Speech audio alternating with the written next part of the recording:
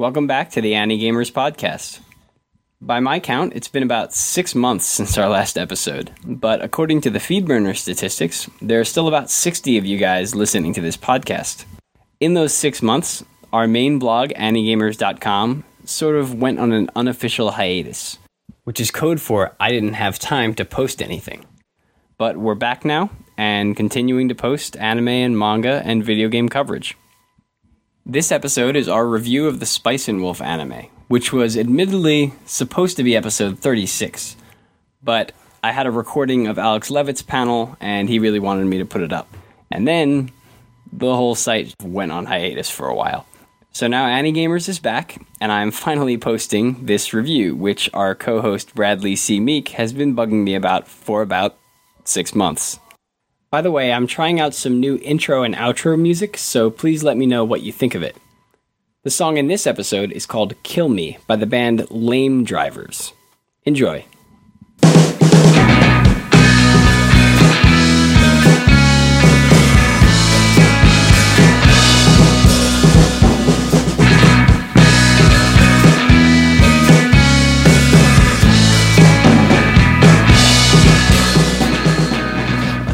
So, welcome to the Annie Gamers podcast. I'm your host, Evan Minto, also known as Vanfo, and the guy who is ruining my flow is... This is Bradley Meek.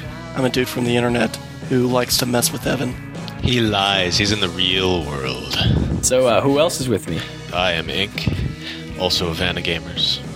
Yeah, we just finished recording our previous episode, so we're following it up with the real thing we're here for, which is to talk about an anime called Spice and Wolf, and I think we're going to get right into that.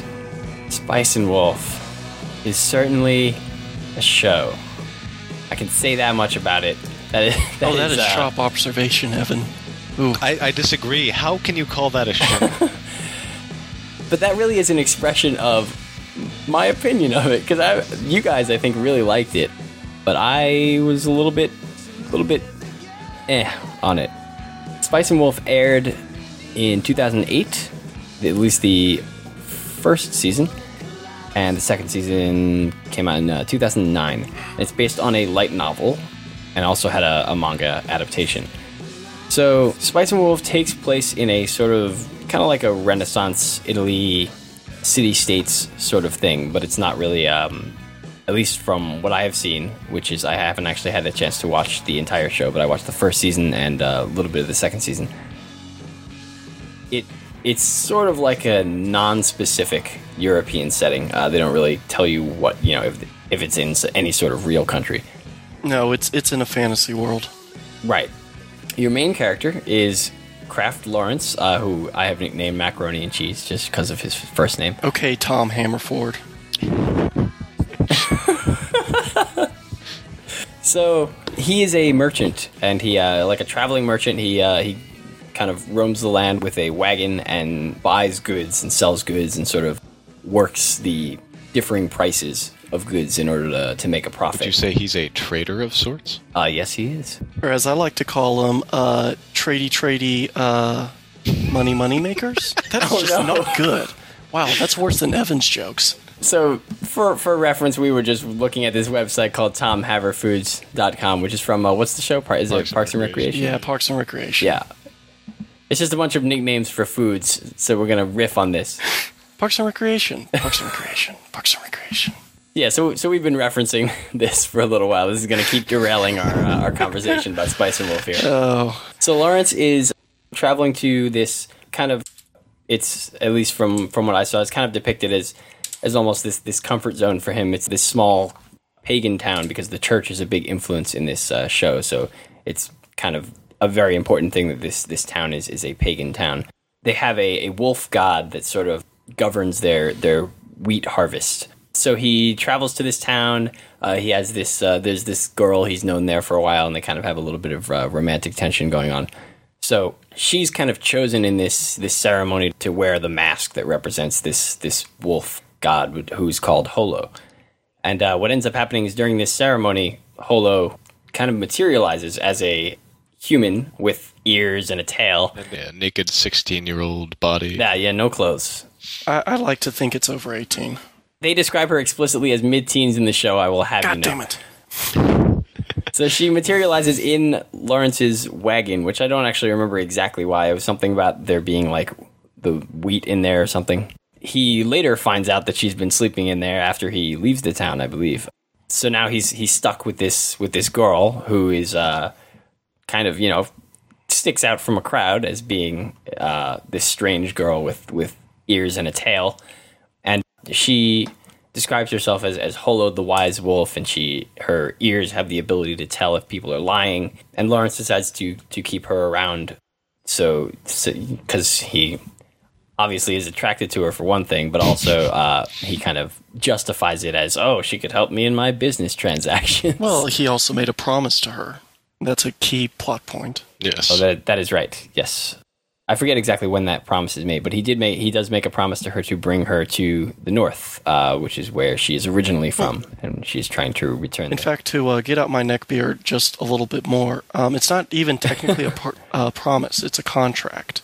Yes. That she will basically be his assistant, and in exchange, he will take her north back to her homeland, because she is a very homesick goddess Who has been forsaken by the people she once provided for.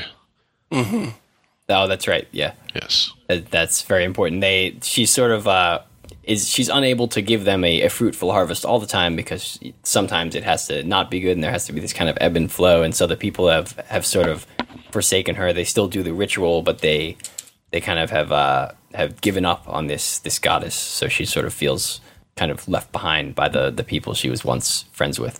So the story is often described by, like, this is what I heard from most people before I watched it, that it was like, oh, it's medieval economics, and that's all the show is about. But really, after watching it, I really get more the impression it really is it's a romance. It's like a fantasy romance with some, like the economics are kind of the back end of the story that's kind of keeping it going. But it is about the relationship between Lawrence and Holo. What do you guys think? I think it's simplified to a relationship between Holo and Lawrence a lot, but really what the series does well is it uses a lot of backdrops. It uses an overcroaching religion, its influence on the land and its peoples, its effect on economics and trade and people's lives as consequence. I think that's what it does brilliantly, is it cloaks that theme inside a romance about, a god gone astray or forsaken God, taking comfort in a human's company. Right. Yeah, the church is definitely a large presence in the show, and the conflict between the church, which is basically Christianity. I forget if they really explicitly say it is, but it basically is. And it's a conflict between Christianity and paganism, basically, and Holo represents that paganism, because she really is a pagan god. So that was definitely a very interesting backdrop to the show, and kind of whenever that conflict with the church came up, I thought that the show got considerably more interesting, because it had a sort of political element to it. There's a bit of that. It's very hard to get politics right in a fantasy series, because politics very much lends itself to a tell, don't show way of narration. And now try to imagine doing the same thing for economics. And while a lot of people like this show because of Holo and her relationship with Lawrence Craft, I like the show because of that. I love it because of its economics. Economics in fantasy worlds are generally something that's entirely background. It's something that exists. They have this magical currency, and it's usually a singular currency that's traded throughout the land, or they have a kind of barter system. I'm a bit of an economics geek, and so I was extremely pleased to find out that there's actually some fairly true-to-life real-world economics in here, where characters have to make difficult decisions based on how the market is going. Which sounds uber exciting, I know, but I know, right? The what the show does to sort of offset that endless stream of equations is use the character's relationship to justify, say, okay, I can't buy you food, but what I will do is buy you a dress to cover up your ears so you're not taken away by the Inquisition in this next town. It helps ground the economics down into human terms that makes it more relatable for the audience, is that we have a pair of people that we care about. And watching how they interact with the economy makes it much more engrossing than just having stand-ins, flat stand-ins explaining everything to us. Yeah, I thought what was really interesting is Lawrence is your main character, but he kind of is already an expert, or at least is portrayed at the beginning as being an expert of all of this, all the trading and the economics. So usually you would expect your main character to be the one who doesn't know anything about it and is learning about it from someone else. But Holo is actually, she's also very much a main character, but Lawrence is really your main identifying character.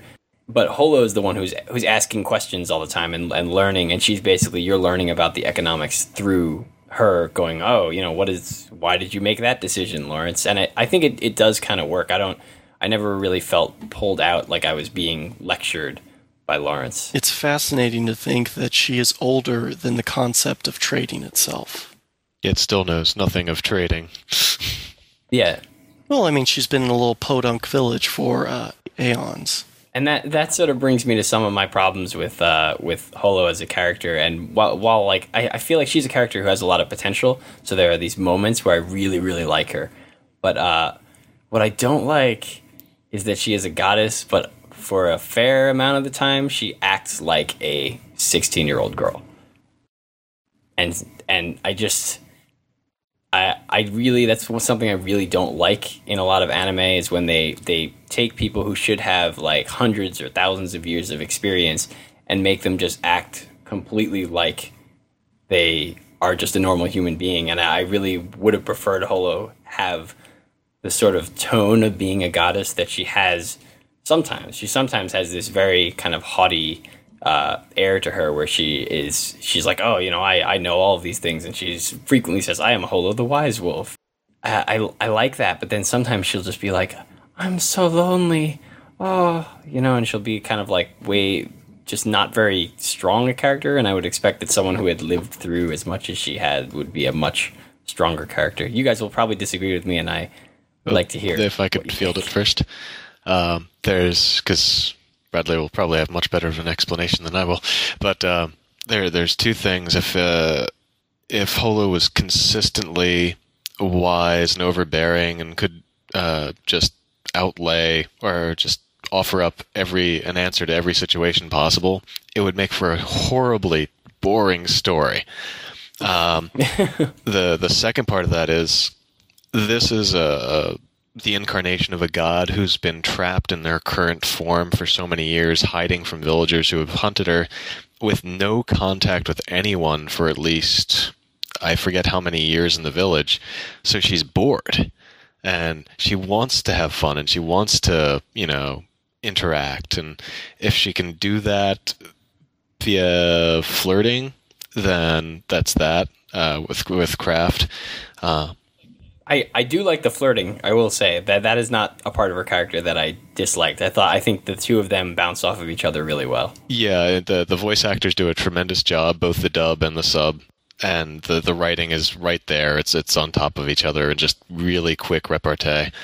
But so my impression, at least, is that she's a very bored goddess and just really wants to interact. So she's eager at any point. So she may be playing dumb at a large part, or just honestly doesn't know the intricate workings of man. Yeah, exactly what Ink said. I think I'll also add that there is that undercurrent where she is thousands of years old, even though she doesn't act it, and she has been through more lovers than she can remember.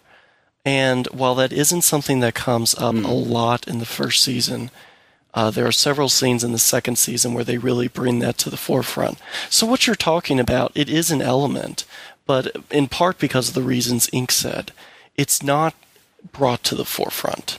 And I like it more as kind of an undercurrent that enriches her character and makes her more interesting.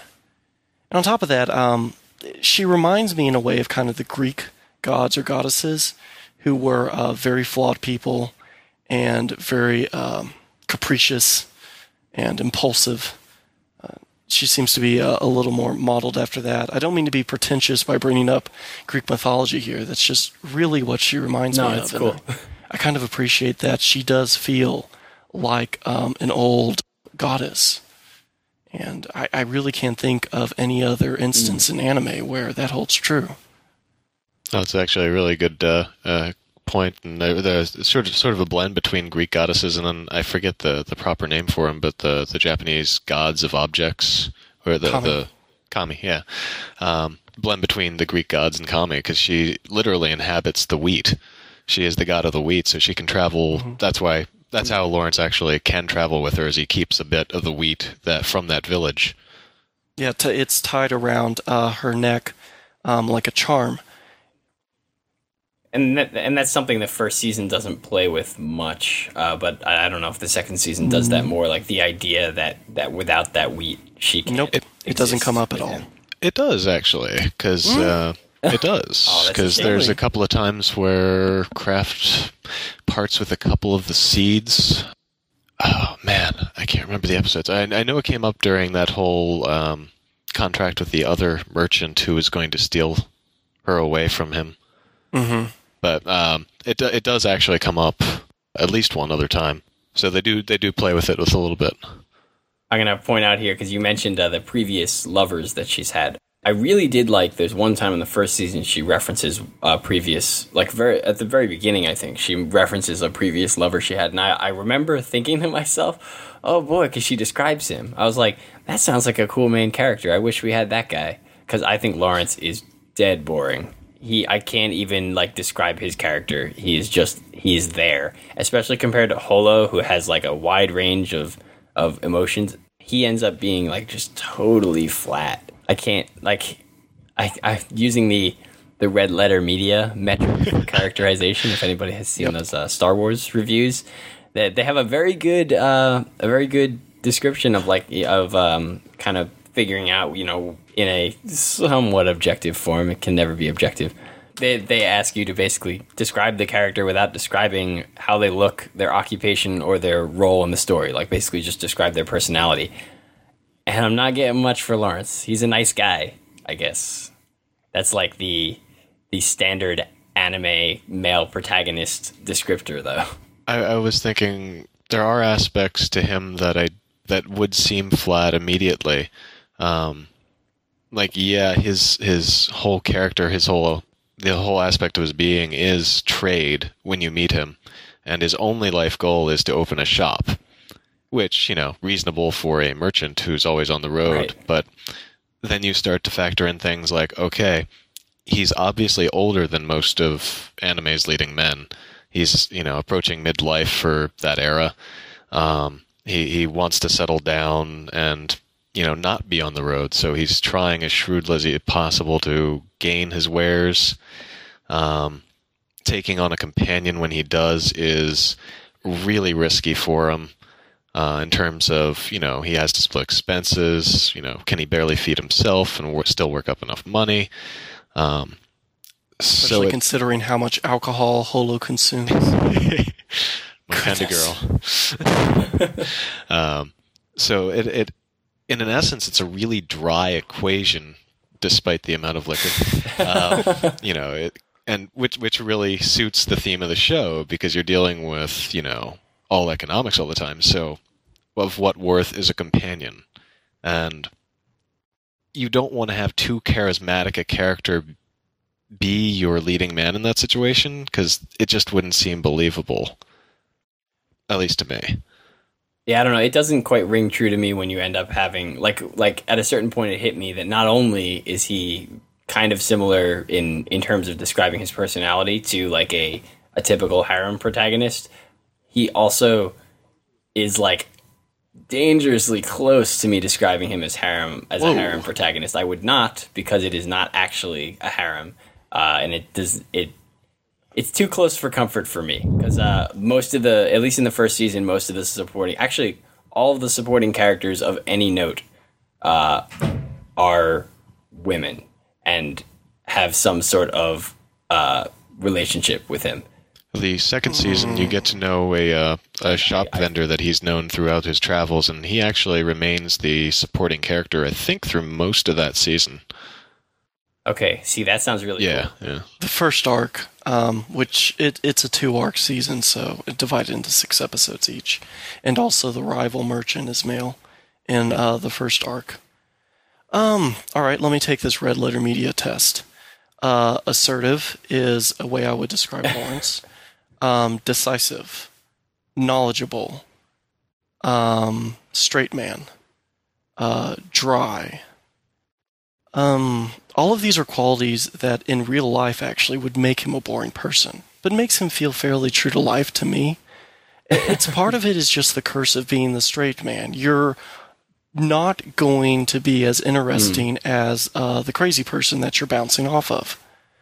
But he definitely has his own character. And I think a lot of that shows not so much in his banter with Holo, but in the decisions that he makes and how he decides to go about trading. He's an aggressive trader who likes to take risks, and he ends up getting burned for that. I did think that was a great scene, actually, when that whole part where he ends up, we see that he's made a mistake was a really good absolutely good way to mix things up. Yeah, I'm glad to see that he doesn't always succeed in all his ventures. In fact, he seems to fail about as often as he succeeds, and when he succeeds, it isn't always a very profitable success. I really think you're underselling him. He's a better character than that. He's certainly no flimsy harem lead. He has a backbone, for one thing. He definitely makes his own decisions. He'll consult Holo, but his decisions are his own in the end. And he's drawing from his own experience of being years and years of working as a traveling merchant. I really don't see him being a dry character at all. I'm sorry, a boring character. He is dry, though. I was bored by him, and maybe it is because he's just kind of eclipsed by Holo. But I never like you. The words you use to describe him, I can kind of see them, but some of them feel like a little bit of like kind of extrapolating, like making things that maybe that weren't really there in the show, like kind of projecting a person onto him. I never really felt like he did much beyond like if you just described him as like he's a traitor, like that describes everything basically in his character as far as I'm concerned. Oh, you can be a loopy character and still be a traitor. Probably not a very successful one, but certainly more interesting on screen. Yeah, I just never really felt like I felt anything for him as a character. He feels a little bit like an audience projection character. Like he's just there for you to kind of like, that kind of project yourself onto him. He's a lot like some economics professors I've had. You project yourself onto economics professors? I'm like him. I know, right? That's kind of pathetic. That's why I really don't think he's an audience stand-in. He may be a stand-in for the author, come to think of it. I don't know. I really don't know the guy. Maybe that might be true to an extent. But I think the character makes sense in that you're underselling him. Even though he just... I get that compared to the bright, crazy flame that Holo is, his light is very dim. That analogy might have been pretty poor, but I think you get what I'm saying. Yeah. And it's really the contrast between, the bright and dim flames that drive everything. Yeah, you don't want there's got to be an even play between the two of them. I think I get what you're saying. Yeah. That was what you were saying, right? As bright as Holo is, has to be as dry as Lawrence is. Otherwise, you wouldn't have the odd couple. Like on that note, something I really liked about him is that he is, and this is probably something that is a turnoff for some people, is that he is totally not an action hero. Oh, definitely. And I thought that was really cool that he's not really able to hold his own in a fight, and that Holo has to actually often do that for him. Goodness, isn't there an arc where Holo gets kidnapped and he solves this kidnapping problem with economics? Loved that. Yeah, but even like. I think if I'm assuming correctly, that's the first arc in the first season. Maybe? Second arc, I think. Is it that's the one where we actually find out the namesake of the series, though, right? So when he gets her back under contract, they. Oh, that's the second arc. You're right. Spice and Wolf. Yeah. Yeah, the stupid. Oh, Spice. Which was Wolf, the name drop if I ever heard it. Oh, jeez. It's Yeah, right. not as bad as the name of their website, though. Spicy Wolf. Yeah. Yeah, I know. After every episode, Spicy Wolf. What's up with that? New sushi flavor. Yeah, right? Spicy Wolf. Made with real wolf. Oh, God. Yeah, and there are two instances. Well, I forget. It's probably actually more like one instance, if I'm being really specific, where Holo has to turn into a giant wolf to save Lawrence, which is like a very cool reversal of that what you would expect from like the Moe thing, where it's like, oh, the guy's going to protect her, but like, no, he needs protecting. But what I like about that too is that she's really ashamed to take, that huge monstrous form. Right. I really enjoyed that about the series, as as vulnerable as being this naked, teen girl or whatever in furs. Her real vulnerability comes when she's this 90-foot tall wolf that can decimate anything in her path. I didn't quite understand where that was coming from, because that's like her original form. So I don't really, I never quite got how she was so like.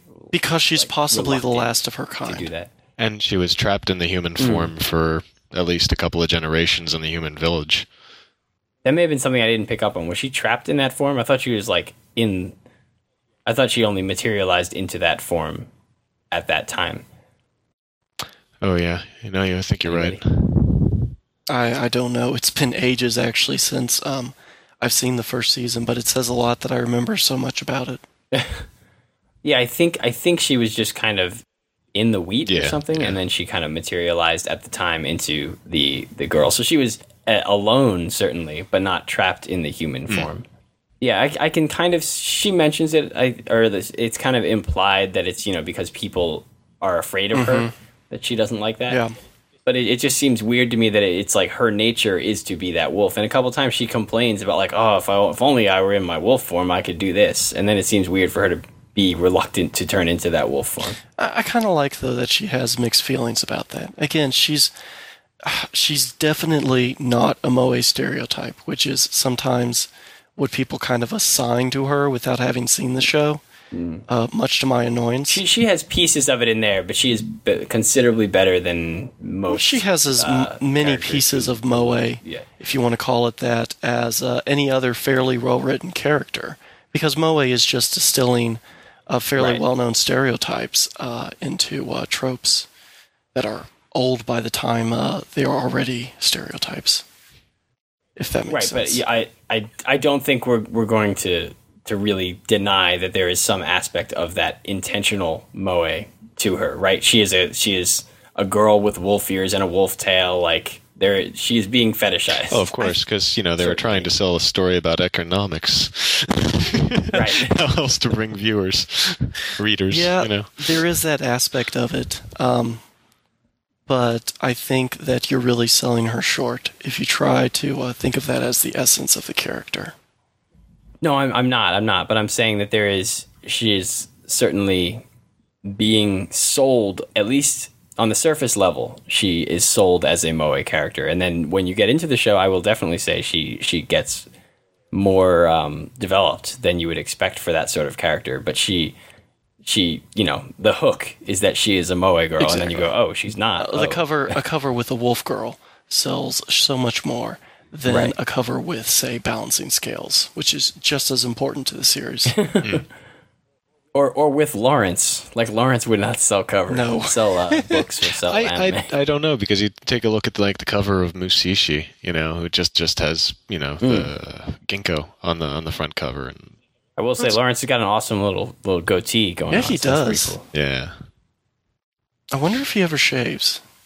Or does that just naturally happen when you can't really grow a full beard? It's actually, he painted. Oh. It's not even hair. I should try that sometime. It's revealed in the secret OAV that you didn't see. What? There's another? Dude, gotta hit up for Google. Torrent away. Oh, I have not gotten, since we were talking about Moe, I have not gotten to the character that kills me. Nora, the shepherd girl. She is just like Holo, as I said, not really that moe. Like, she seems kind of moe at first.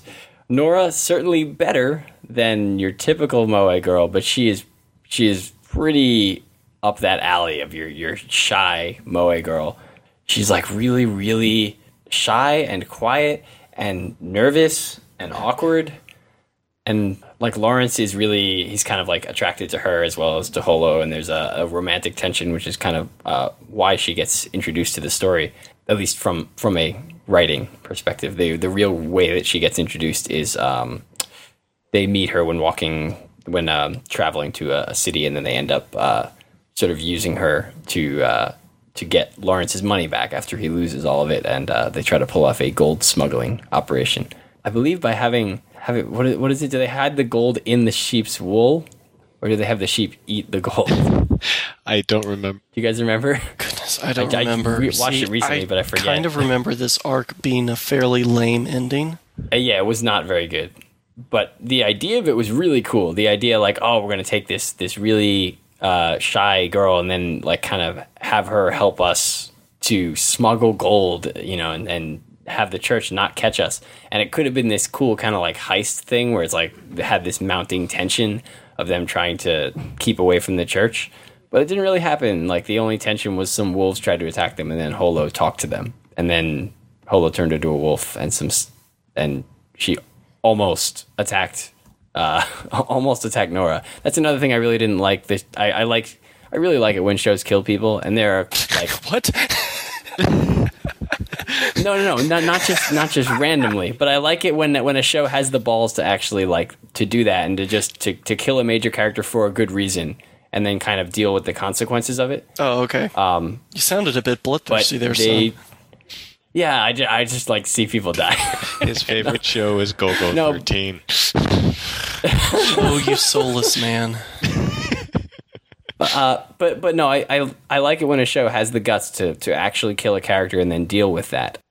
And there are 2 false deaths where Holo is like, you're like, oh, Holo killed somebody in the wolf form. Now we're gonna like deal with the consequences. But no, they don't die, and are no consequences. And I was really hoping for that because I thought that would be really cool, and that would really, like, we were talking about her reluctance to turn into that form, and that would have added so much to it for her to have actually like killed someone who, especially someone like Lawrence knew, would really like kind of change up that dynamic in an interesting way. But back to Nora. You've been watching too much. You guys should tell me. I've been ranting. I've been ranting too much about Nora. You guys, what do you think of her? Bradley? Oh my goodness, I don't remember much of this arc. She's the blonde girl. Yeah, I remember Blonde she was shepherd referenced girl. in the second season too. Holo sometimes brings her up with a bit of jealousy. I don't really have anything to add to what you said, simply because I don't have a strong enough memory. I remember the first and second arcs very well. There might be a third arc, but I don't remember it.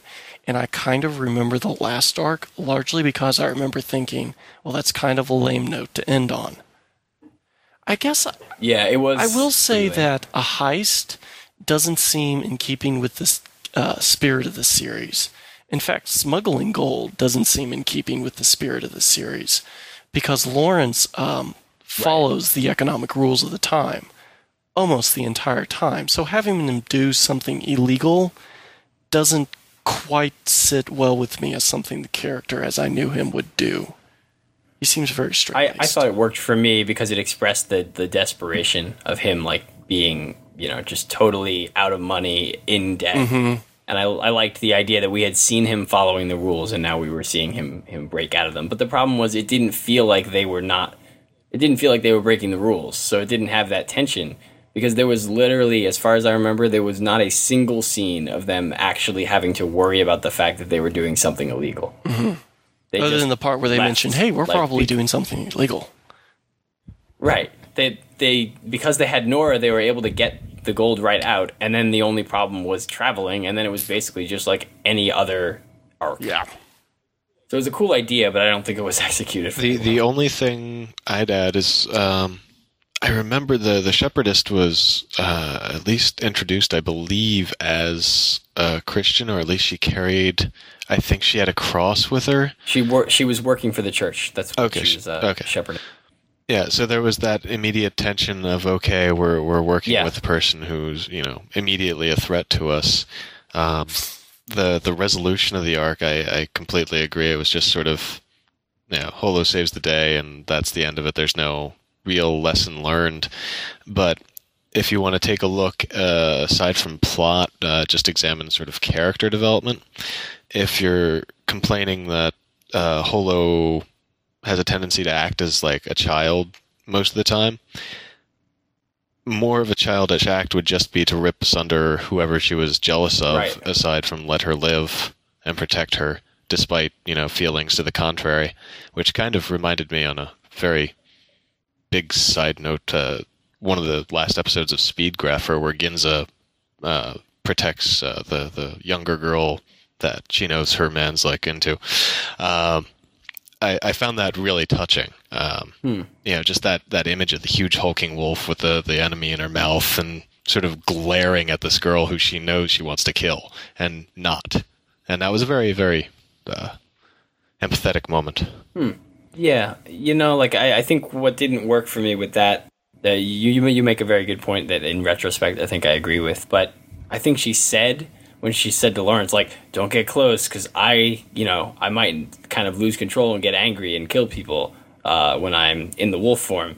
And then to have her just be faced with somebody to have killed a bunch of people, and then be faced with someone who she actually doesn't like, and then to just not kill her at all. And there wasn't even like a hesitation. I think she like lunged at her and then didn't kill her, and like didn't even try to kill her. I think she like leapt over her and did something different.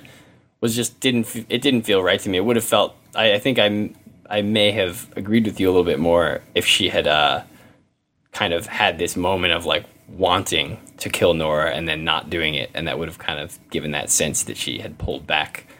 I remember getting the feeling that Ink did about that she made a choice not to kill her, even though she could have. And I got the impression that it was because she respected Lawrence's feelings about the matter, which shows a lot more maturity than we had seen from her thus far. So I think Ink really hits the nail on the head, what is one of the few virtues of that ending arc. But again, I just don't remember most of this. Damn. There was actually a really good. I really liked the little romantic thing at the end where they're kind of like Lawrence is teasing Holo, because Holo teases him a lot and he does some teasing back. But it's where she's asking whose name he called during the final scene, and then he kind of like says it was Holo's name, but then kind of switches back and forth, and then she says like, "Okay, one last chance. You're gonna say like the truth," and then like right as a bell rings, he says it, and that was like a really nice touch.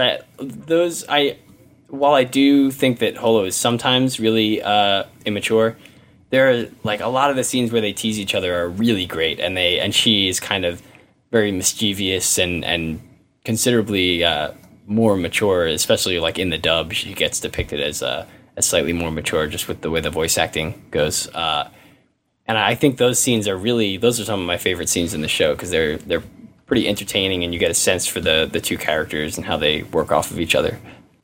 They're definitely the driving force. If you were to rely on the economics themselves just to push the series along in terms of development, it would be not unentertaining, because I'm not an economics guy by any means. Yeah. Oh yeah, definitely. But I don't think they had the power to drive the series as much as the interaction between the main characters and the economics do.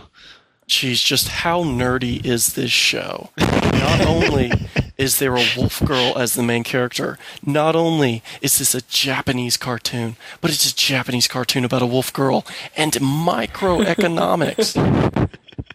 Medieval microeconomics. Okay, I think we want to wrap this up. We haven't talked about the animation. I don't think it's very good. It does what it can with what seems to be pretty limited animation. So it doesn't look bad. It just looks very simple. So there are some touches that I really like. Like it does a little bit of like a super subtle version of Gankutsuo, that whole thing with like the textures. If anybody's ever seen that weird textile design, you guys have seen it, I'm sure. Yeah. And so I've seen it in some anime since then, where it's like there's this sort of design that doesn't quite look like it's the texture is made for the surface, like it's just sort of a flat texture applied to the surface. And even if that's done for cost-saving measures, it looks kind of cool, and it gives the show a weird, kind of interesting character to the animation. There are lots of like pans over static shots and things like that, but I think it's got an atmosphere to it, even if it's like very limited, very low frame rate animation. And sometimes it gets nice, but that's kind of rare. What do you guys think?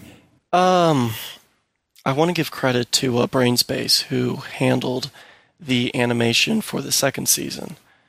Even though Brainspace doesn't do sequels, they did handle this sequel's animation. And the animation itself, as in the movement of the characters, isn't that great. The characters are occasionally off model. The movements aren't that spectacular. But the backgrounds for the second season are quite excellent for a TV series.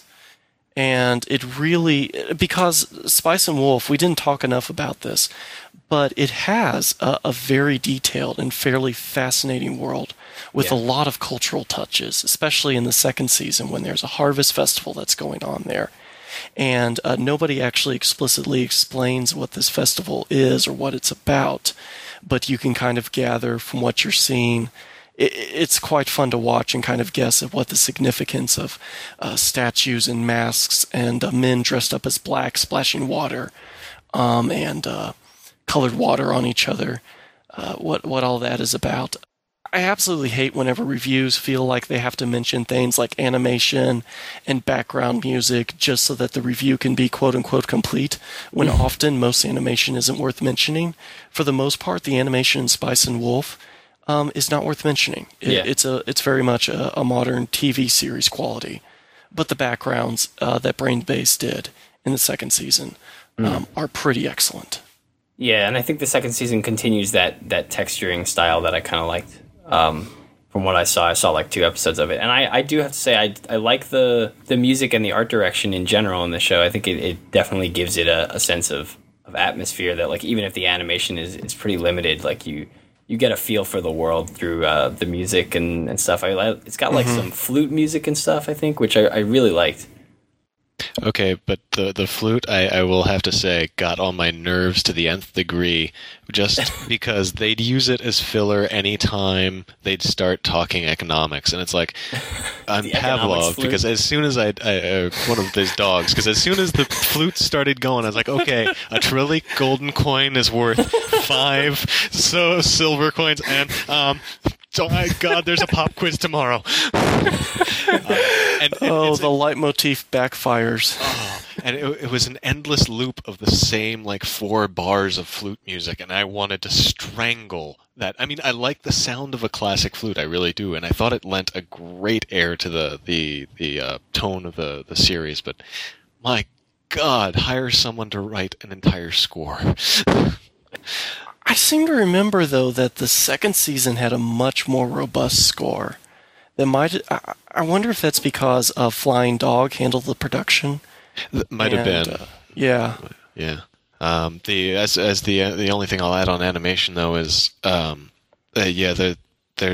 backgrounds are gorgeous. I've always enjoyed watching the characters move in them, and not necessarily watching the characters move. But what I did love about the characters was the attention to facial gestures. Just every little minute smirk and raise of eyebrow wasn't overly accentuated. It was kept nice and subtle and very slight, and that's what it kind of exemplifies the characters back and forth. Mm-hmm. All right, let's wrap this up then with just kind of final overall opinions of the show, kind of just recommending whether people should watch it or not. Let's start with Bradley. Even though I've spent most of this time defending the show, I think it's far from perfect. And I actually agree with you in some respects about some aspects of Hollow's character that don't quite match up, even though I was defending it there. It was more for the sake of entertainment than anything else, to be quite honest. I have a more nuanced opinion than I was getting across, is what I'm trying to say. It's a flawed show, but it's not flawed enough to stop it from being entertaining, and perhaps most importantly, it's unique. There's really nothing else like it. And I'm not just speaking in terms of anime. In terms of entertainment, it does things that I haven't seen elsewhere. It takes risks with the concept of the show. If you watch anime because you like to watch weird, unique things, check it out. If you like anime because you like character-driven shows, check it out. I think it's a bit of an underappreciated gem. Ink? Don't get turned off by the fact that there's a partially nude 16-year-old girl with fox ears and tail. She's only nude for the entire first episode, don't worry. There's no nipples or vagina, so it's safe for kids. That's right. Exactly. That's how it works, right? It's a bodysuit. Just keep telling himself. It's funny above all else. There's legitimate humor despite endless amounts of talking. The pacing is very well laid out for an entire show based on economics and travel, which when you're a trader in between towns can't be all that entertaining. But the dialogue back and forth is what really makes this watchable. And certainly the situations written in for both characters to experience are just perfectly adept at exploiting both the characters' traits for better and worse, which makes for great conflict throughout the show. So it's infinitely entertaining. I would probably not recommend this show to most people. I didn't hate it, but it's just it's very. It's like, as I think I said at the beginning, it's just kind of like it's middle of the road for me. I think if you're really into like romance, I think it's got a really cool thing going for it that's a little bit different from, you know, all the high school romance anime that you get. Holo and Lawrence are much more open about their attraction to each other than what you might come to expect from an anime romance. Even though they kind of like dance around it, there's like a definite relationship developing. And I thought that was really cool. That really drove me. The characters themselves, I don't think are that great, but their relationship really drives the show. The economics are sort of interesting. So I would say it's worth giving a try, at least like watching the first few episodes. And I think, Bradley, as you said, it's a very unique show, and that's definitely really true. And I think that's what makes it worth giving a try, even though I didn't think it was too great. Because it's not really like a lot of other anime that you're going to see. So should I be sorry that I made you sit through this? Oh no, it's fine. I'm totally cool with watching anything because it gives me a chance to talk about it, and I possibly love talking about anime more than watching it. So, yeah, it's definitely pretty middle of the road, but it's worth seeing if you enjoy it. I think as you can see from this, there's a pretty wide range of opinions on the show, depending on differing tastes between people. So yeah, give it an episode or two. If you really hate Holo, then it's not for you. That's about it, I guess. So this is the awkward ending. Where that's we right. Very slowly try and end this. Very slowly. We're actually going to slow down the audio here. Goodbye. We'll talk slowly, and then I'll speed it up in post. Okay, this podcast is over. So you can email us at podcast@anigamers.com, and you can tell us how Holo is your waifu, or how you hate Holo, or anything else that you want to say about Spice and Wolf or anything else. You can also visit us at podcast.anigamers.com. We have blog posts and show notes, comment threads, all that good stuff. You can visit www.anigamers.com, which is our main blog, and it has coverage of anime, manga, and video games. We are all on Twitter. Anigamers, the official Twitter account, is ANI Gamers. I am Vamptvo, VAMPTVO. And I guess I should tell people what I tweet about. That's what you guys did last time. Tweet about anime and, like, music sometimes. That, too. How goddamn busy you are. Oh, that's yes. About all my work, and I tweet about my school. So that's going to be really interesting. I don't do it too much, though. So don't worry. So Ink, what are you on Twitter? I am poetic_ink, and I tweet about a lot of random crap, so don't follow me unless you want to get flooded with random silliness. He tweets poems. That's pretty cool. Random poems. So, Bradley? You can find me on Twitter at Bradley C. Meek. For the most part, I talk about cartoons. You might also catch me talking about video games and, gasp, politics. How dare he? We'd love it if you reviewed us on iTunes, preferably like a 5-star review. If you have a 1-star review, you can just write that down on a piece of paper and then put that up, like... And then burn it. on your refrigerator or something, but you don't need to put that on iTunes. And we'll all clap and say, yay, he hates us. Or you could like send us an email about how much you hate us, but don't tell the rest of the world. They don't want to know. You can also like us on Facebook. You cannot dislike us on Facebook, so that's good for us. It's like we're trying to game the system here. Like, what's the point of an iTunes review anymore? Well, the point of an iTunes review is if you like us, you have to let other people know. Oh. You can also like us on Facebook. We have a Facebook page. Just look up Anti-Gamers, and then I think our Twitter account posts to Facebook. So if you don't like Twitter for some reason, if you're like a bad person and you hate Twitter, then you can follow us on Facebook. Yeah, that's it. This podcast is over. It's taking way too long to end. We've had 2 episodes that have been way too long. I blame Bradley. Yeah, that's it. I regret nothing. Nor should you.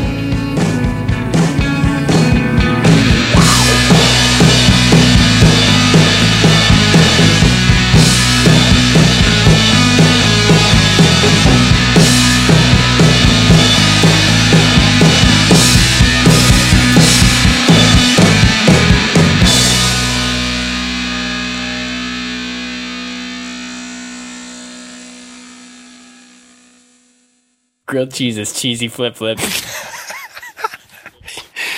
Funyuns are stank rings. That is so true. English muffins are Brit bagels.